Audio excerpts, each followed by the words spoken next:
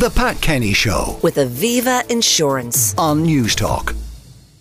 Now, with Budget 2024 on the horizon, the National Women's Council is launching a campaign to raise awareness and offer support to parents who are grappling with the issue of inaccessible or unaffordable childcare.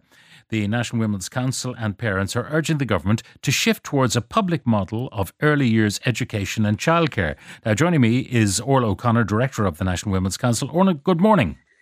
Good morning, Pat. Now, this is really what most parents of young children would wish for, that you'd have a nationally funded childcare system, but that's not the way it is at the moment. It's incredibly fragmented and it's private.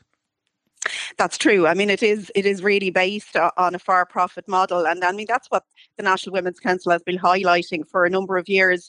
And I mean, just to say, this is the norm across many countries in the EU. So we're saying very clearly to government that, yes, they need to make provision in this budget and continue with the promise that they gave last year to reduce fees to parents. So they promised in last year's budget that they would reduce fees over the course of 2 years by 50%. They started that and we really welcomed it, and they need to continue that. But there's a longer term piece here, and that is about a public model. And as I've said, you know, we've seen in countries like Finland, in Denmark, there's a statutory right for every child for early years provision.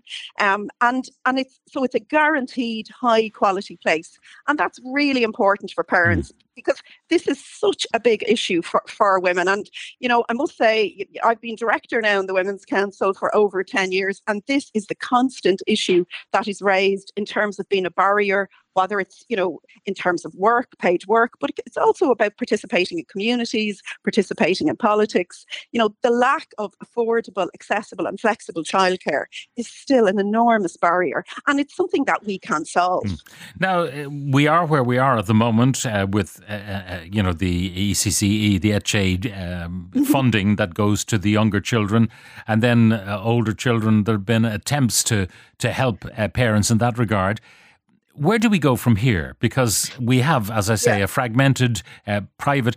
I mean, saying it's not for profit it shouldn't be used as a stick to beat the operators with, because why would you be in any kind of business if you couldn't break even or somehow end up in the black? You wouldn't do it. Well, no, I suppose, and you see, because we haven't had the investment that we should have had in the past, we are absolutely reliant on private providers to come in and provide the childcare that's needed. But what we're saying is that we need this cultural shift in terms of how we value childcare in early years. We need to transition to a system much more like our primary school system, where we see early years and out of school hours in that same way. And I mean, I think the important thing is government have put in place the building blocks for this model. As you said, they have the free preschool year. They've also moved to pay the salaries of the childcare workforce. And very significantly last year, they froze fees, which was so important for parents. But they need to continue on that journey. And that's why we're, you know, putting up those comparisons of other European countries where there's that guarantee for children.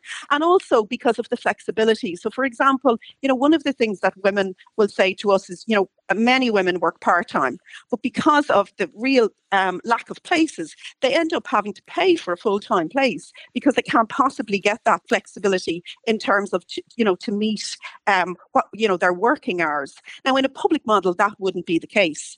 And also, you know, from last year's budget, and, you know, rightly so, the government really upped their investment. There's over $1 billion being invested in early learning and care. And that's why I think it's really important that this is public money, and we should be shifting into that public model so that all of the investment that's going in is going back into the quality of the service and the reduction of fees for parents. So Orla, how do you move from where we are now to that publicly funded system, and what would happen to the current operators? And you know yourself that many of them are saying they just can't continue. They can't get the staff because they can't pay them enough, and they just can't make a living out of it. So, you know, threatening to pull out, meaning fewer places. How do you get from where we are to where you want to be? Yeah, and you're absolutely right. That is the challenge. And I think, you know, when we look at the sector, there are very different types of providers within our sector. So there are small scale providers that would happily move into a public model where all of their costs will be paid, and there would be a clear, management staffing structure, because there are many small providers that are really not making they're not really making profits. They're basically paying themselves a salary. Okay, so but just to tease that one out, you've got these small operators who've got small premises and they're struggling to get the ratios right and pay for their insurances and all the rest. Do you envisage that they would hang on to their premises and, that the state would pay all the bills effectively?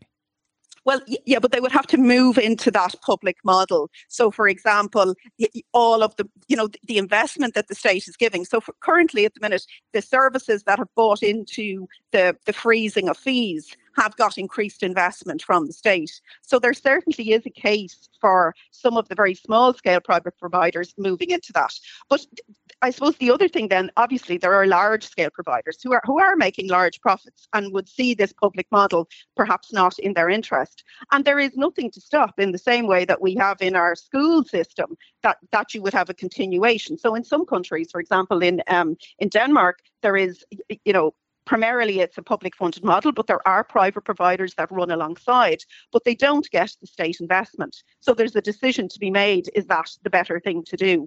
So, and this is a transition. I mean, I completely accept that this isn't where you would like to be starting from. And it is, so we're not saying this is going to happen tomorrow, but we're saying that the government need to be clear that this is where they're heading to, so that parents know that there will be that guarantee. Yeah, I'm just wondering, it's not sustainable at the moment. I don't know the situation in Finland or in Portugal or in Denmark, which you have quoted, but I'm wondering how many of the preschool places are actually located on the campuses of primary schools. Because it would seem to me to be a logical thing, if you're building a new primary school, that you might build a preschool alongside it. And the transition for the children from preschool into big school, if you like, would be so seamless.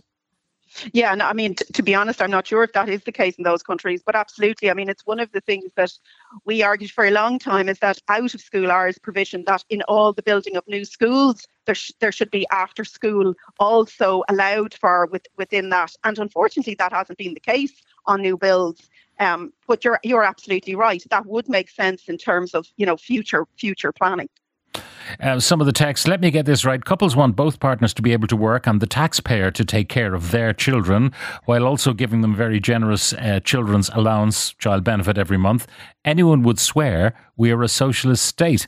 Now, the one I've been saying for years, that childcare should be under the control of the education system and the Department of Education. A creche attached to every primary school, staff employed and paid for by the department, and I'm sure most parents would contribute a fee of €50 per week at a max to help wages. It would be great for children's education and follow on into primary education. That's from Stephen Cork. So two alternative views. And how many of the taxpayers, by the way, once their kids are out of creche and into primary school, would feel comfortable about paying for the children of others? The eaten bread is soon forgotten. I think, though, one of your listeners there said, because actually, that is one of the things within, for example, a public model in other countries, that for people on low pay, for people on minimum wage, it is fully free for them.